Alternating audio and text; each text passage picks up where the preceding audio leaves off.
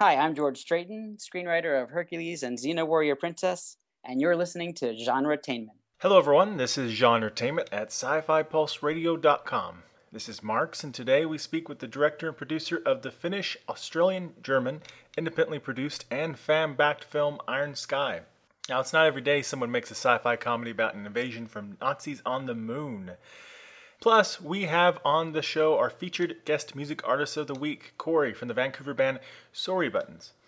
Now, what you heard at the beginning of the show was a snippet from the theme song for our web series Reality on Demand, a song composed and performed by our friend T. Sean Harding.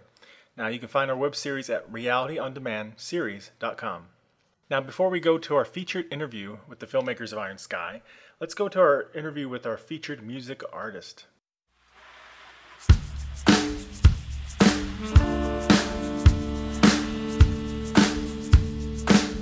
I'm at your mercy and I hate being there. I'm at your mercy and you don't even care. I'm at your mercy, you got me but God. I'm at your mercy and it's driving me wild.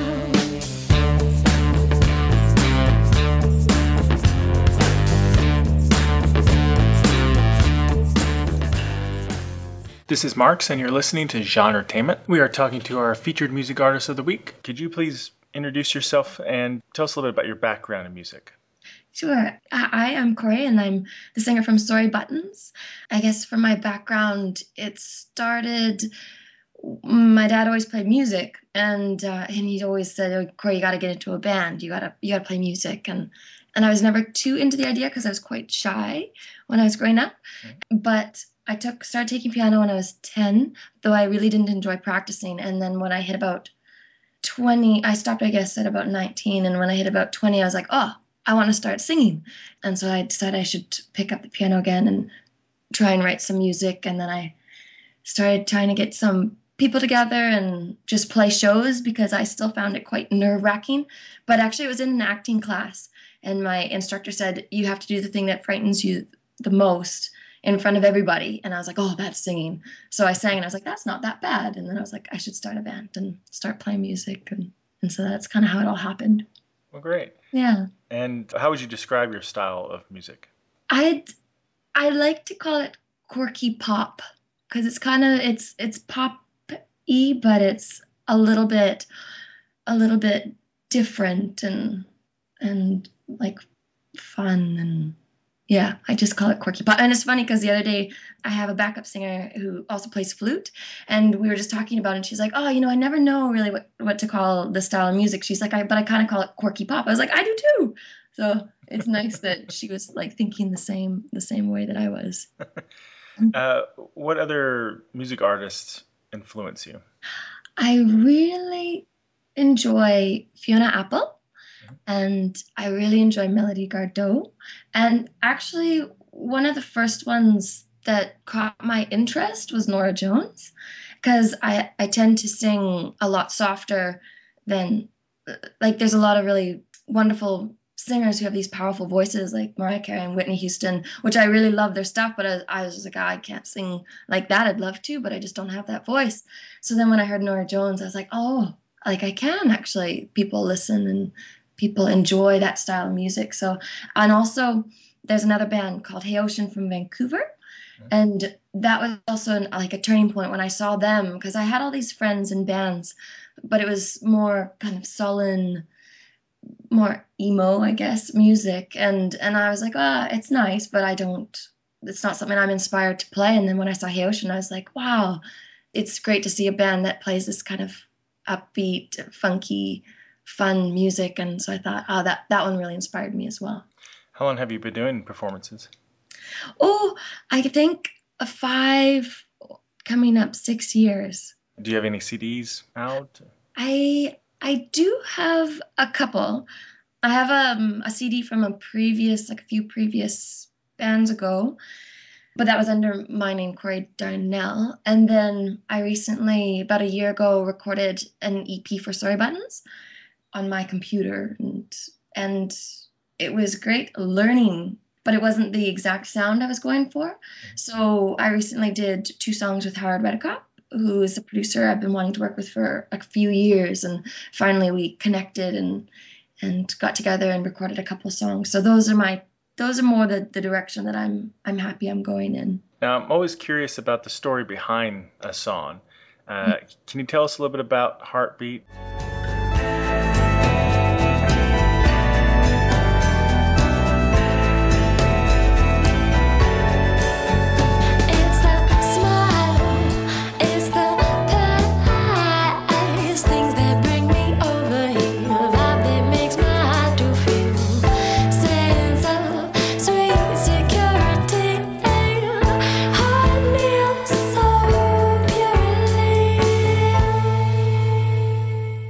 Tell us a little bit about Heartbeat and what inspired it. No Mercy.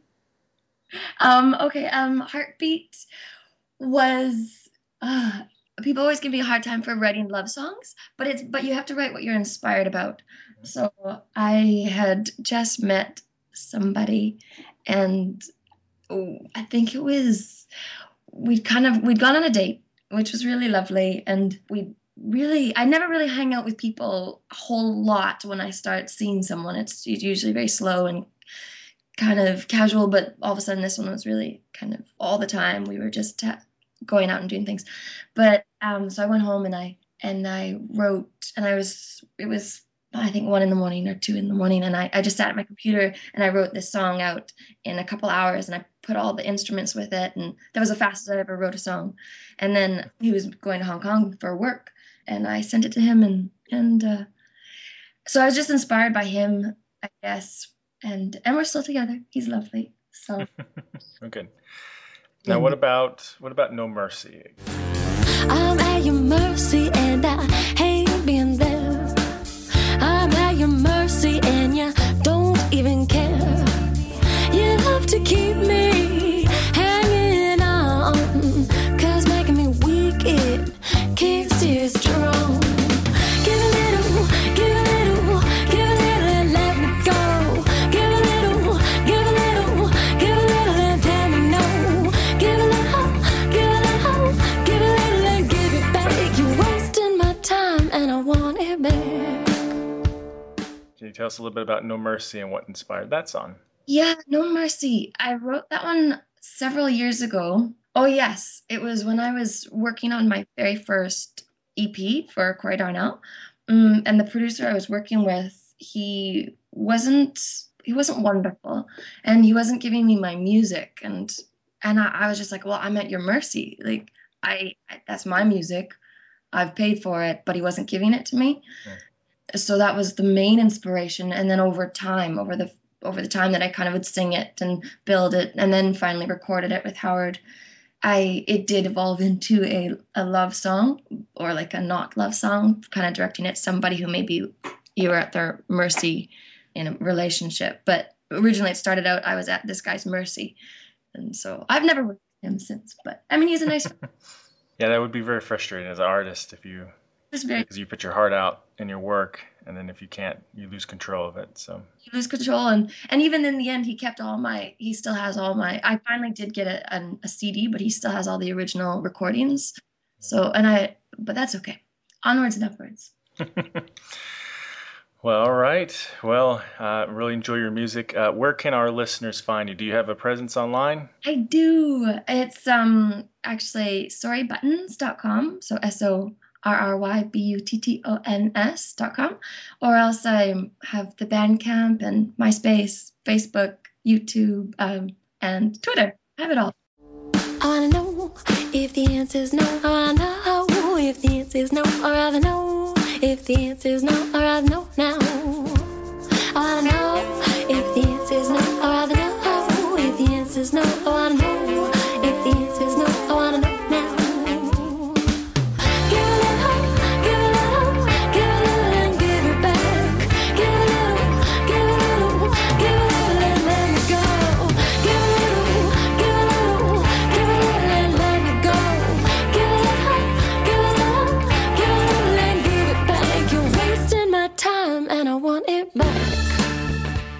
my name is Crystal Lowe from Primeval New World, and you are listening to Genretainment.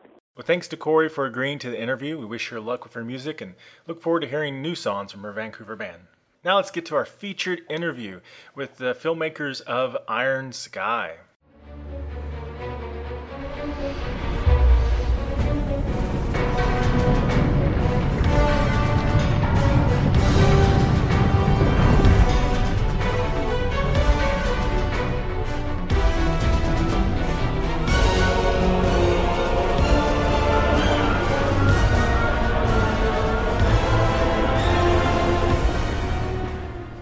You're listening to Genretainment, and this is Marks and Julie, and we're here today to talk to some of the brilliant minds behind one of our favorite independent films to come out for a long time, Iron Sky. So if you two gentlemen would introduce yourselves and let us know what you did for this film. All right, my name is Timo Vuorensalo. I'm a director living in Finland, and I'm obviously directed Iron Sky. Okay, and I'm Tero Kaukoma. I'm the producer of that film, Iron Sky, and I live actually in Switzerland, but spend a lot of time in Finland. Okay, well, let's start from the beginning. How did this Finnish, German, Australian co-production about... I love that combination. About Nazis from the moon. How this all start? The Nazis and the moon bit. Yeah, let's start with the Nazis on the moon. Yeah, I mean, that's a thing that, just me and a couple of guys from Finland, we were sitting in a sauna in Finland and... thinking about what would be a good idea for a film. A friend of mine, Jarmo Puskala, he had this idea already a little bit while, and he had been toying around with it and said, okay, I have this idea that why don't we make a film about the Nazis on the dark side of the moon? And obviously we were like laughing about it, like sounds crazy, but what do you actually mean about it?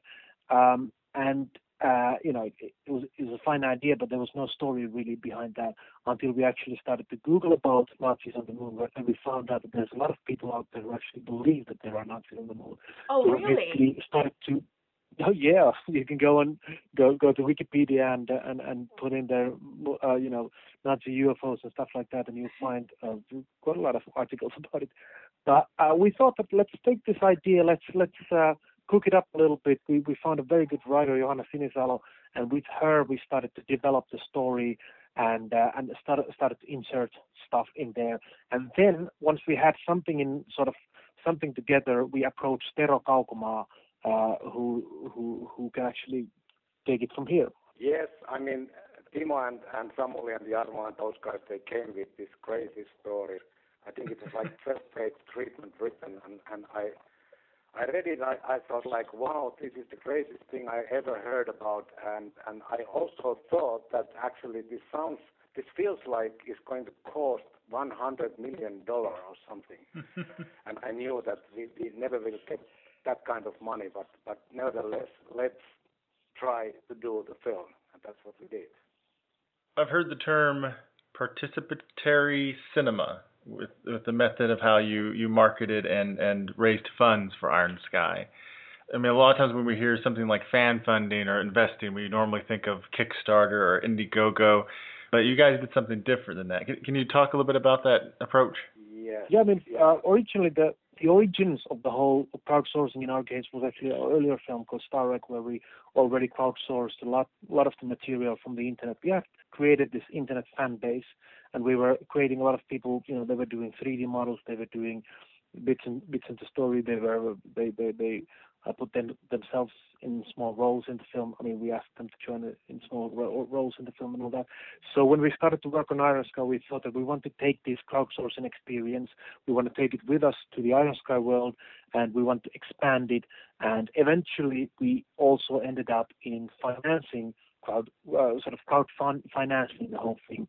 Tero actually was the person who originally came up with this idea, and it's good to know that this was actually before any of the major crowdfunding things actually had happened. So we were sort of pioneering in many fields on that. So it was a little bit. It took a lot of time for us to make it actually work. Yeah, you have to remember that it's, as you said, it's a Finnish, German, Australian co-production, and there's quite a lot of like so-called traditional funding in there. But what we faced quite a big problem to get the whole budget together, and that was the point when we developed the possibility to invest on the film, from that the fans can invest in it, and it took off really good, and a lot of people came in, and we raised through that like $1 million, but it was also affecting to the traditional funders and investors, and on top of this 1 million we got from the fans, it affected. We got another 2 million from the traditional funders. So all in all, it was, in the end of the day, sort of making this film happen. Really, after we had been struggling to get the budget together quite a while. Now, the fact that you already had such a fan base on the internet, did that help you? I mean, not obviously it helped you raise the money, but did it help you get a little bit more support behind the idea of making a comedy with Nazis? I mean, was that a hard sell for some people? Yeah, basically, it's kind of, you could say, hard to sell, but also it was kind of a good package to sell, because the pitch and the idea is so crazy that you immediately raise the attention, and this is very important, sort of to get the attention, and then of course there has been a lot of disbelief or whatever, sort of like around the thing, and yes, because there were so many people backing it and so many people doing it together with us, and once the surrounding world really started to understand that there really is a huge amount of fans and a huge community around it, it really helped us a lot to make the budget together, and then also once the film was completed and we put it out to market it and so forth. That's been really, really helpful. And you mentioned Star Wreck. Yeah. What was those films about? Star Wreck was an interesting project, which was initiated by Samuli Torsonen, who was that time like teenager or 16, 17 years old nerd, Star Trek fan who started to make his own film, and he first made like a couple of minutes, piece of film which he released in the internet, and started to get feedback from the people, and made a little bit more and more, and then at some point he realized that actually he needs a director, and then he found Timo, and then they did together this film like 7 years, shooting it in the I think the kitchen of the mother of the producer, and finally came out with a full-length feature film, which they released legally online, legally free online, and I think this was like 2006, and it has gained more than 10 million people to see it already. Oh, wow. Oh, that's fantastic. And good thing, also nice and interesting was also that it was also then commercially released on DVD, like in Scandinavia and UK, US, and Japan, and places like this. Yeah, I think it was quite a chaotic experience. I think in the beginning we really didn't know that much what we were doing, but we were always sort of very much striving towards it. We really wanted to make this film as good as we ever could with whatever tools we were able to have. And, we had a lot of people from the internet helping us out, so that was an important part of the thing. But it was a 7 years process, so it took a lot of our time and energy and willpower, so to say. And I don't think we really believed that it's going to become as popular as it became, because it was really, we did our best, but we still thought that it's a Finnish language, very sort of a geeky amateur movie that who wants to see that kind of film in the end. But apparently we didn't realize the power of that, and eventually it became very, very popular. And that was sort of the first experience on me and our crew on how to make films, all the possible problems that we would encounter. And I think it also helped a lot when we started to work on Iron Sky that we knew a little bit like what are the possible problems out there. And of course, it honed our skills in creating visual effects, which turned out to be really important, because Iron Sky is so very heavy on the visual effects side, and we had to have a very good connection with me and Samuli Torsson, who is the visual effects artist. We had to have a very strong connection in order to be able to pull that out with, in the end, very small budget. Yeah, those are some very really impressive special effects. We were talking about that when we watched it. I mean, you had still a good budget, but you got more than double out of your budget for sure with those special effects that you had. We were watching some of the specials that you had on YouTube about making Iron Sky, and when you were making the street, I believe it's in Frankfurt, that you had that looked like New York. You made it to look like New York, and a lot of the extras that they were referencing, Star Trek and Star Trek, and I think that, I'm assuming then you have a huge fan base for that in Germany then, so that really helped you get all those people to show up and help you as extras. Yeah, it was a lot of people in Germany who were following the production, obviously because of the subject matter, but also because we had a lot of German actors in there, and we were shooting in Frankfurt. But in addition to that, it was actually pretty nice to see that a lot of people flew in from surrounding countries as well. From Spain, from Finland, obviously from Switzerland, whatever. A lot of people flew in just to be part in this experience, and I think that's a very important part of the whole crowdsourcing thing.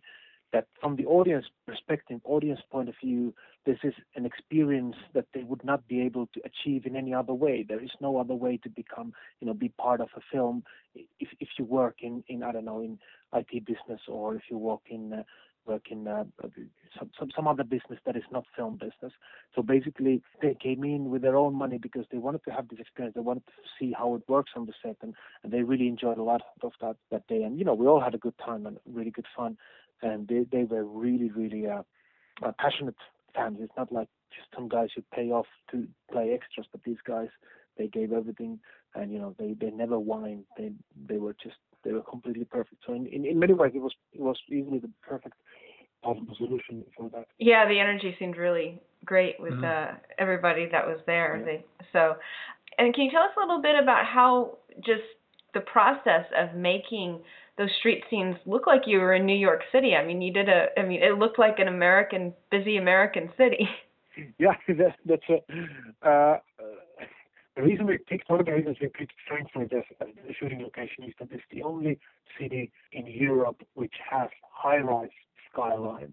So it's the only city which has skyscrapers, and there's only one street, and on that street you can see a couple of skyscrapers. And so we were basically able to shoot in two different directions on that street. And what we did then, obviously, was that we needed yellow cabs because that's what New York is known for. So we called every car collector in Germany and found out that there exists 7 yellow cabs in New York, in whole Germany. Oh my goodness! We drove all of those. Yeah. So we drove all of those 7 yellow cabs from all over the Germany to Frankfurt. And then we put them sort of riding a circle around Frankfurt streets to give an impression that there is a lot of yellow cab traffic. And then we found some other collectors who had like some American cars and American police cars and stuff like that. And then it's a big job of just changing the street signs and stuff like that. Then we went to New York with a very small crew, just me and a couple of other guys, to shoot some plate shots. So we were able to add some real New York elements like Empire State Building here and Chrysler Building there in the background to give an impression that we would be in New York. And it's, as long as you're able to keep it in that way, that kind of scene, it's really, you can fool people very easily. You open a scene, you open a shot, you show that you say that there is New York, and then you show some New York landmarks, and then you cut into whatever city. And as long as you've done your work perfectly, you're able to fool the people. But so it was possible to do it like that, and it was.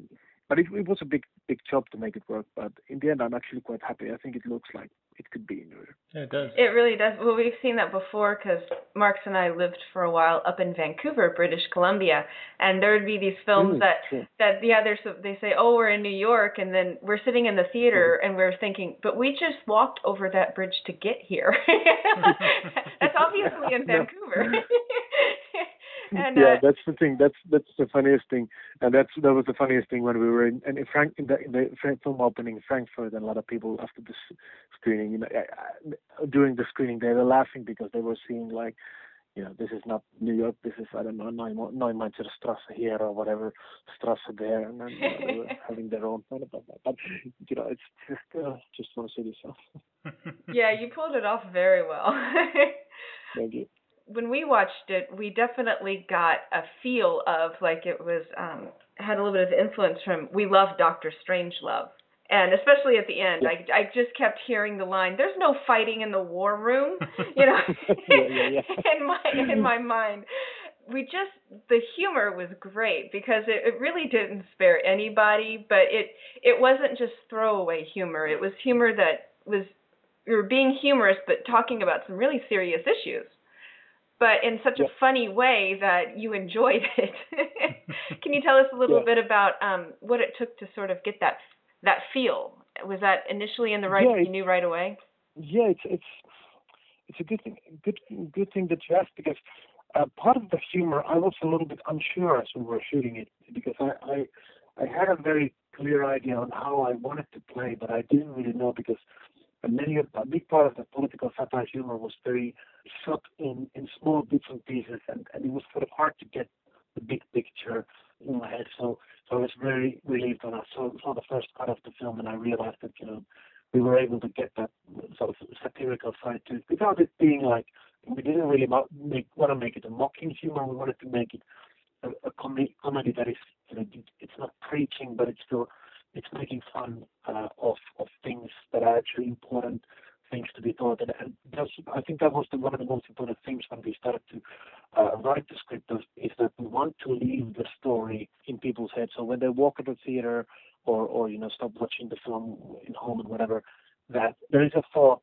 that is left in the brain, sort of something that it's not just a science fiction action film, but there actually is a little bit more which you can adapt, or then you can decide not to adapt, but at least there's a way to carry a message with it. But I don't really actually know how we were able to get that sort of humor, but I think it has something to do with the Finnish sense of humor, sense of comedy, because I think the Finnish sense of comedy is that there is nothing sacred in the world. There is nothing you can't make fun out of.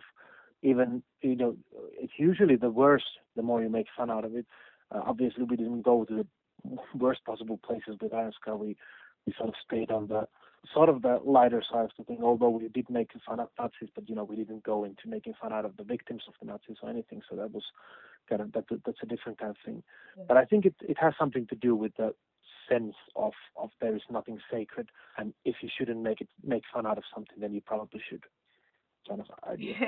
It was very irreverent. I love the image consultants, and about how it's not about really saying anything important. It's just make it sound good and make it look good, and people will cheer and love it. And then knowing that it was such a finished production. I loved when the president of the United States says, "Is there anyone who doesn't have weapons on theirs?" And Finland raises their hand, and everyone just goes, "Oh, it figures." And it was so great because it's just that willingness to, hey, we're not poking fun at anybody. We're all in this together, and we're all making fun of everything. Or the North Korea. The North Korea was very funny when everyone laughs, and it was so much fun. I mean, as an American, you just kind of to know, there are other people that are able to see the silliness and the ridiculousness and the humor, but have the feeling that, hey, we all feel the same way. We all think the same things are ridiculous, and it really does translate well across the world, really. Yeah, it does indeed. That's true. Now, we were talking about the visual effects earlier. I'm curious, since I imagine a lot of the moon scenes were... No, they went really to the moon, babe. They did. The moon scenes were, I imagine, were mostly green screen, like in the station and such. How difficult was it directing actors in this virtual set? I think for me it is quite easy, because I did my first film, Starwreck, which was basically completely green screen, and to me I'm sort of quite used to it. I think it was more harder for some of the actors. It really depends on the actor. Who some of the actors are really easygoing with green screen. They don't, care what's around. They're able to create the world, or they don't care what's happening around them. Some of the actors really want and need very specific explanations on what's happening, so that they're reacting the right way, and they need a lot of help to imagine the world around them. And some of maybe the older actors who haven't been used to green screen at all, they're a little bit, wondering like, what the hell is this? It's all about just figuring out and listening to the actors and listening how do they feel about green screen and how much information they need. For example, one of the actors, Udo Kier, who plays the old Führer for Wolfgang Kurzfleisch, I started to explain him what's around these scenes, and he said that he doesn't want to know. He wants to imagine this whole space station to be his living room, because he's lived there all his life. There is nothing new or special to him anymore there, and I think it works pretty well that he's not looking around and admiring things because he knows the whole place. Yeah. But then to some actors, they were very specific that you have to explain. There's a spaceship over there, and there's a window over there, and there's this and this and this happening. But it depends a lot on the actor. But for me, it's quite easy because it's a lot of the things can be done in the post in the end. So it's rather easy.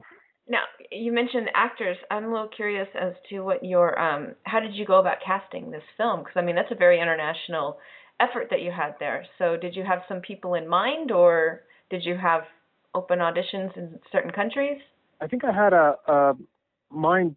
Udo Kier I had definitely in mind. Yeah.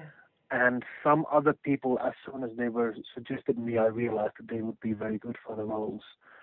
But in the end, it was rather typical casting process in a way that we sent the script out to casting agents in Germany and later on in Australia, because the Australia part came much later in the very last moments of the production. It came through that we're going to shoot in Australia, and a big part of the cast came from Australia. So it was sort of so we were able to sort of half cast the film with Germany, and then the other half we had to wait until we got to Australia. But in the way it was rather typical casting in that way. But there was a lot of problems trying to find, because many of the scenes that take place in the United States are shot in Germany. So to find English-speaking actors, fluent American English-speaking actors from Germany is actually a bigger problem that I sort of realized in the beginning. And many of the scenes that take place on the Nazi moon base, which is basically a German-speaking area, are shot in Australia, where you can find a lot of Americans, but you can't find almost any German-speaking actors. So it was sort of stupid that we were flipping that, but the studio was in Australia, so what can we do? But that was a bit of a problem. You managed to do it because they all sounded fantastic. So. Uh-huh. Yeah, well, there's a couple of places where we had to dub. There was one of the guys who had a very big Australian accent, and we had to dub it. And there's that sort of stuff. But mostly, I think we did pretty good. Yeah, because knowing how to speak a language and doing it in an accent that sounds like a native accent are two very different things. Mm-hmm. Oh yeah, they are, and usually many times when I speak with actors, let's say non-American actors, and non-English speaking territory actors, and they say that they speak fluently English, it really doesn't mean that they can pass as an Americans or something, because even Australians can sometimes pass as Americans, because everybody is so very well trained in listening to American English that you can spot little mistakes. If somebody speaks bad German, I wouldn't even notice that, but if somebody speaks bad English, I would realize it in the moment. Yeah, it's and also English in England, English in Australia, and English in America. We can have very different ways of saying things. Absolutely. And throughout America, sometimes with the Americans, you go to a different region and someone says something, and what does that word mean? What are you talking about? And that's definitely and that's something that my ears are not trained for, and that's one of the problems when it comes to directing English speaking actors, is that I don't know if those little details are right. I mean, I know in general if whatever they're saying is right, but sometimes it comes to a point like does this make sense or not? I don't know. I don't speak. But it's even worse in German because I don't speak a word in German. And Iron Sky, there was like, 30% of the film was in German. Yeah. So I had to rely on other people who were like listening for me, and they were saying, yeah, that's right. No, that's not right. That's he's saying differently. So it's a bit of a different. But I really enjoyed directing in 2 languages, and I really enjoyed doing a science fiction film which has bravely 2 languages, because most of the science fiction films only have English.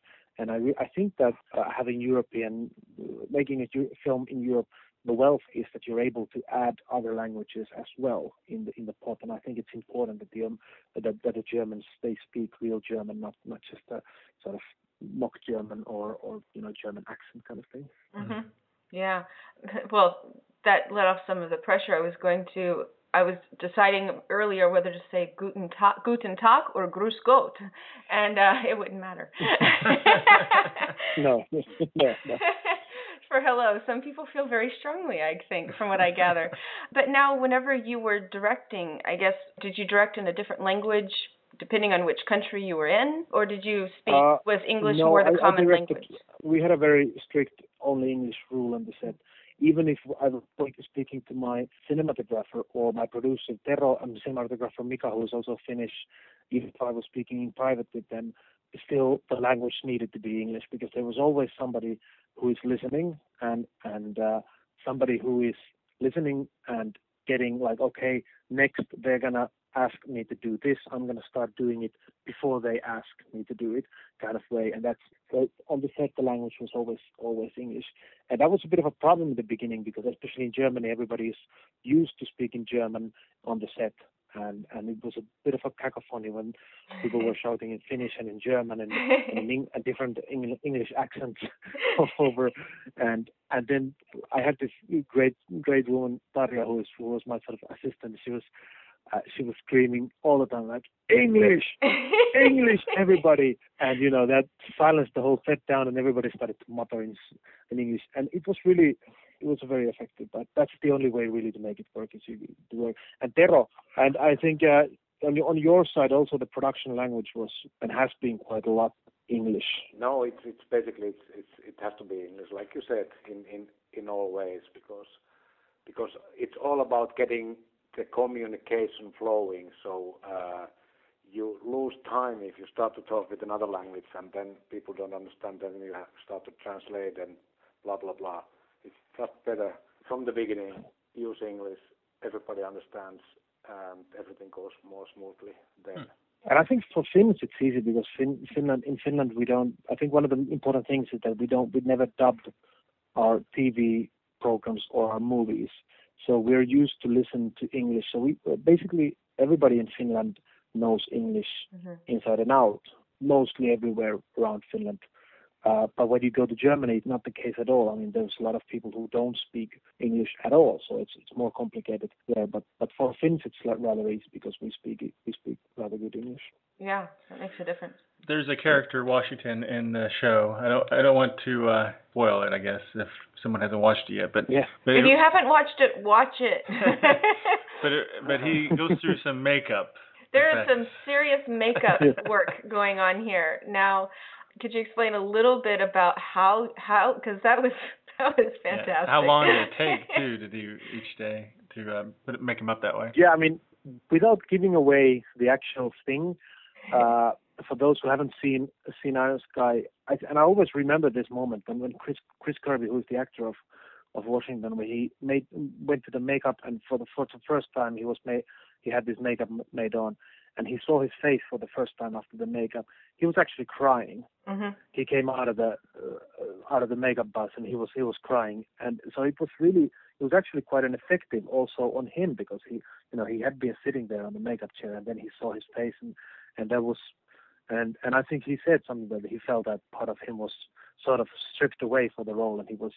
So I think that's an interesting thing, and although we obviously made fun out of the whole topic of that, we still take it rather seriously. And I actually deliberately didn't want to make that specific part being as much a comedy as it is more like a horrific thing that a Nazi could do, and although it leads into comedic situations, the actual reveal of this little turnover, I wanted to keep it rather serious. I wanted to make it a bit scary moment rather than just. And once you watch the film and sort of keep that in mind, and you watch how the scene plays out, it actually plays out as a sort of Iron Sky comedy.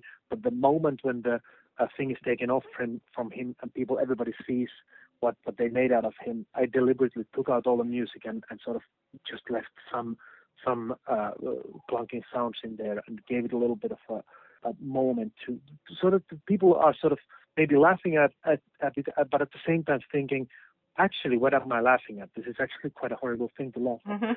And I think that was the thing. But altogether, it's a comedy, and I think one of the most important things of that thing is really that in the end, what counts is what kind of a person you are inside, no matter what kind of horrible things are made to you, and how you are sort of taken from certain role and placed to another role. Still, the person that you are inside counts and makes the real difference.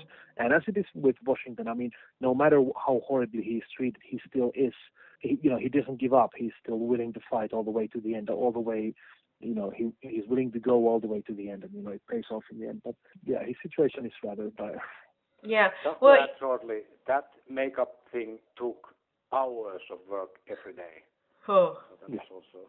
Yeah. Yeah, it's true. It's actually Liz McGillicuddy who was also working on Lord of the Rings, and I think I'm not sure, but I think also on Hobbit.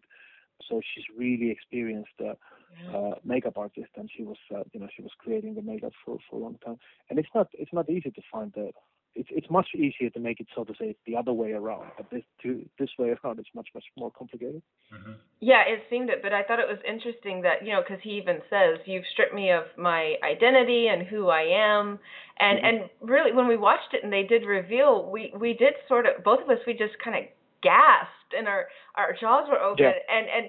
And we had been laughing, but all of a sudden our laughter was, it was just sort of this awkward, It's like, I can't laugh, but it's so absurd. Yeah. But it was horrifying that someone could do that to somebody, And that was carried off very well. Yeah, it's a tricky part to write also in there, but because I wanted to have the right tone. And, of course, the roots of that thing are actually deeper in the whole Nazi ideology and the Nazi experiments that they did during the Second World War, when they actually believed that they would be able to Aryanize, so to say, some people, and they did some terrible experiments on that field. So yeah, it's unfortunately it also has quite a serious roots to it. Yeah, that's just crazy. Yeah, there have been some talk on the web about a possible prequel or sequel. Is that possibly true? Yeah, Tero, maybe you want to say something about that. It's possibly true, definitely. Yes, we are developing the sequel, and also we are developing a prequel. We are planning to do totally something else in between. We don't even have a official schedule for this sequel thing, so it remains to be seen. I hope, in a year, we know the schedule more. We are sort of we have good stuff there, and we love to expand and do things around this whole Iron Sky universe, and we feel that there's so many stories you can tell around or within this universe, and so definitely we are on the way. I just don't know when it's coming. Sooner, hopefully, than what we did Iron Sky, because it took 6.5 years to do. Yeah. And I think we're very. It encourages us to see how well the film has been received. So that's. I think we had a lot of ideas already when we were writing first Iron Sky, that this is a sort of a bigger story than just one film. But of course, we didn't dare to dream that we were able to make a second part until we see how the first one goes. But now that we're sort of saw how it went, we've started to gather the ideas. And I think that there's basically two important questions to ask. Is the first question to ask and to answer is how did the Nazis get to the moon, and what have they been doing there for the 73 years before Iron Sky film? And also the other question is what happens after Iron Sky? Is there a future for mankind and if, what kind of feature is that? So yeah, there's a lot of stories that we're. I think either one of those would be really interesting. Yeah, we're very interested to make those. Yeah. Is there a comic book tie-in? Yeah, there's a comic book called Iron Sky. There's Iron Sky comic book, and it's a 3-part comic book that it's coming out actually in print. On the first part is already out on the internet, which you can find. The whole thing, the whole 3 parts are coming out in March 2013 from American IDW publishing house. It's written by Mikko Rautalahti and Jerry Kissel. What's the current news? What's the current status or situation of Iron Sky? Because I thought I saw somewhere about something about $10 million profit or something along those lines. The box office is over 10 million. I don't know exactly, but it's over 10 million, and it's released now already quite in a few countries, but it's still coming out. Like actually.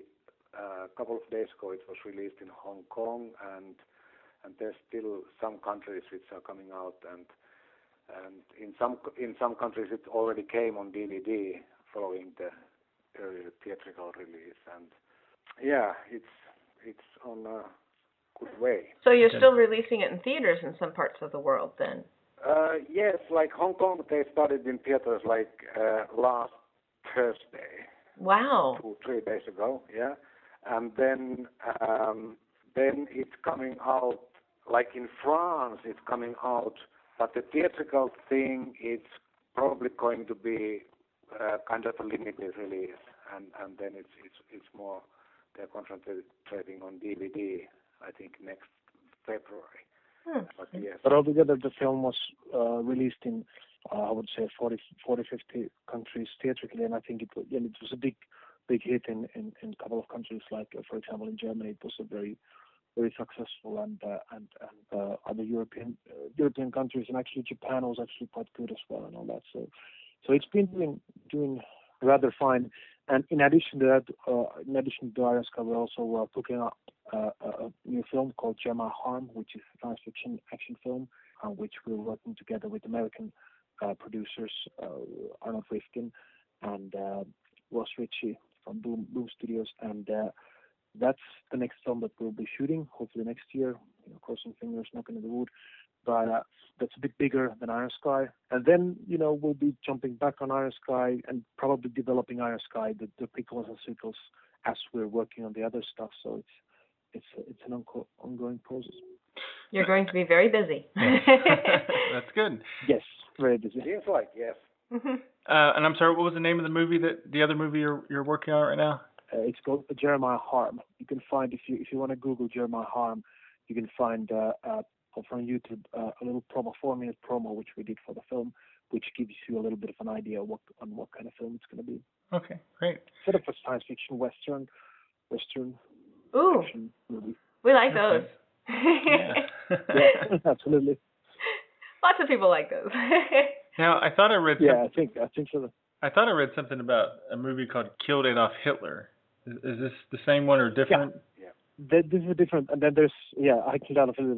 That's another project that's also been going on for quite a while for us, and we're right now sort of putting things in place. We don't know exactly the schedule on that, but it's called I Killed Adolf Hitler, and it's a story of 2 hitmen sent back in time to assassinate Adolf Hitler before he becomes the ruler of Germany. But of course they fail. Hitler manages to escape with a time machine to the future, and all hell breaks loose. But that's another film that's we're working on, but we don't know too much about the schedule on that one yet, unless Tero can tell something else at this moment.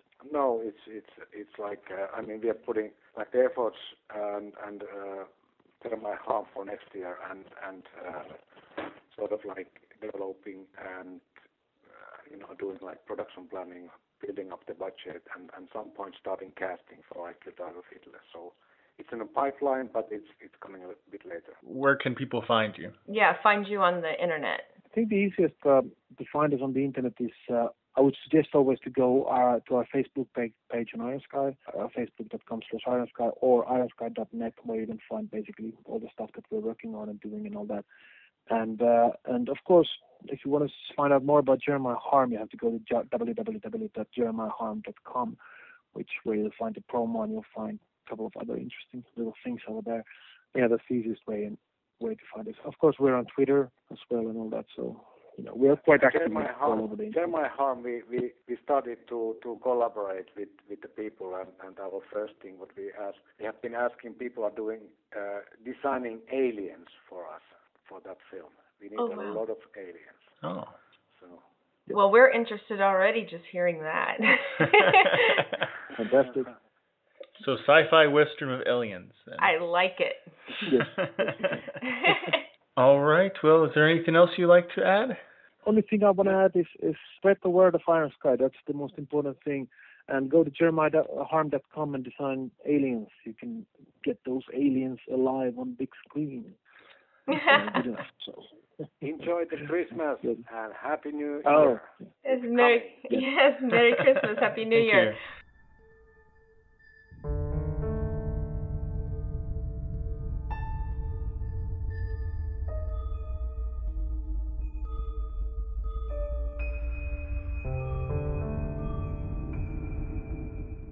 Hi, my name is David Peterson. I'm the creator of the Dothraki language for HBO's Game of Thrones and the alien language and culture consultant for Sci-Fi's Defiance, and you're listening to Genretainment. Special thanks to Timo and Taro for speaking with us. We look forward to more stories from the Iron Sky universe. Plus, today, the demo version of Iron Sky Invasion became available. So after you watch the movie, if you want more Iron Sky, you can click on over to ironskyinvasion.com and check out the demo of the video game. And that's what I'm going to do after this show's over. Now, Genretainment is taking a week off for the holidays, but we'll be back. And there will be plenty of more shows on this channel for you to check out while we're gone, including the Sci-Fi Pulse Radio Christmas special with Julie, Ian, and I talking about our favorite Christmas-themed movie and television memories. And when we do come back, we will have tons of great guests, including actress Jen Page, who you may have seen in Gamers Darkness Rising, Journey Quest Season 2, the web series Chop Socky Boom, and the newly premiered web series Geek Seekers. She'll be talking about acting in these great projects filmed out in the Seattle area, plus telling us all about her newest film, Project London, an independently produced film supported by fans and jam-packed with visual effects. We will also have Michael Flores on the show, creator of the popular Weird Western web series Western X, and Victor Solis, co-creator of the superhero comedy web series Generic Girl. And that's just us warming up. Plus, we have a new show coming up in January on this very channel. We call it The Roundtable, where we have various hosts from the channel, like Julie, Ian, and I, joined by 2 or more guests where we discuss various topics and genre news. I think it's a really great new addition to the lineup, and we look forward to sharing it with you. So that's it for today's Genretainment. Join us right back here when we return from our break here at sci-fi-pulse-radio.com on Tuesdays and Thursdays at 4 p.m. Pacific. And of course, you can listen to any of our past episodes by searching archives. Until next time.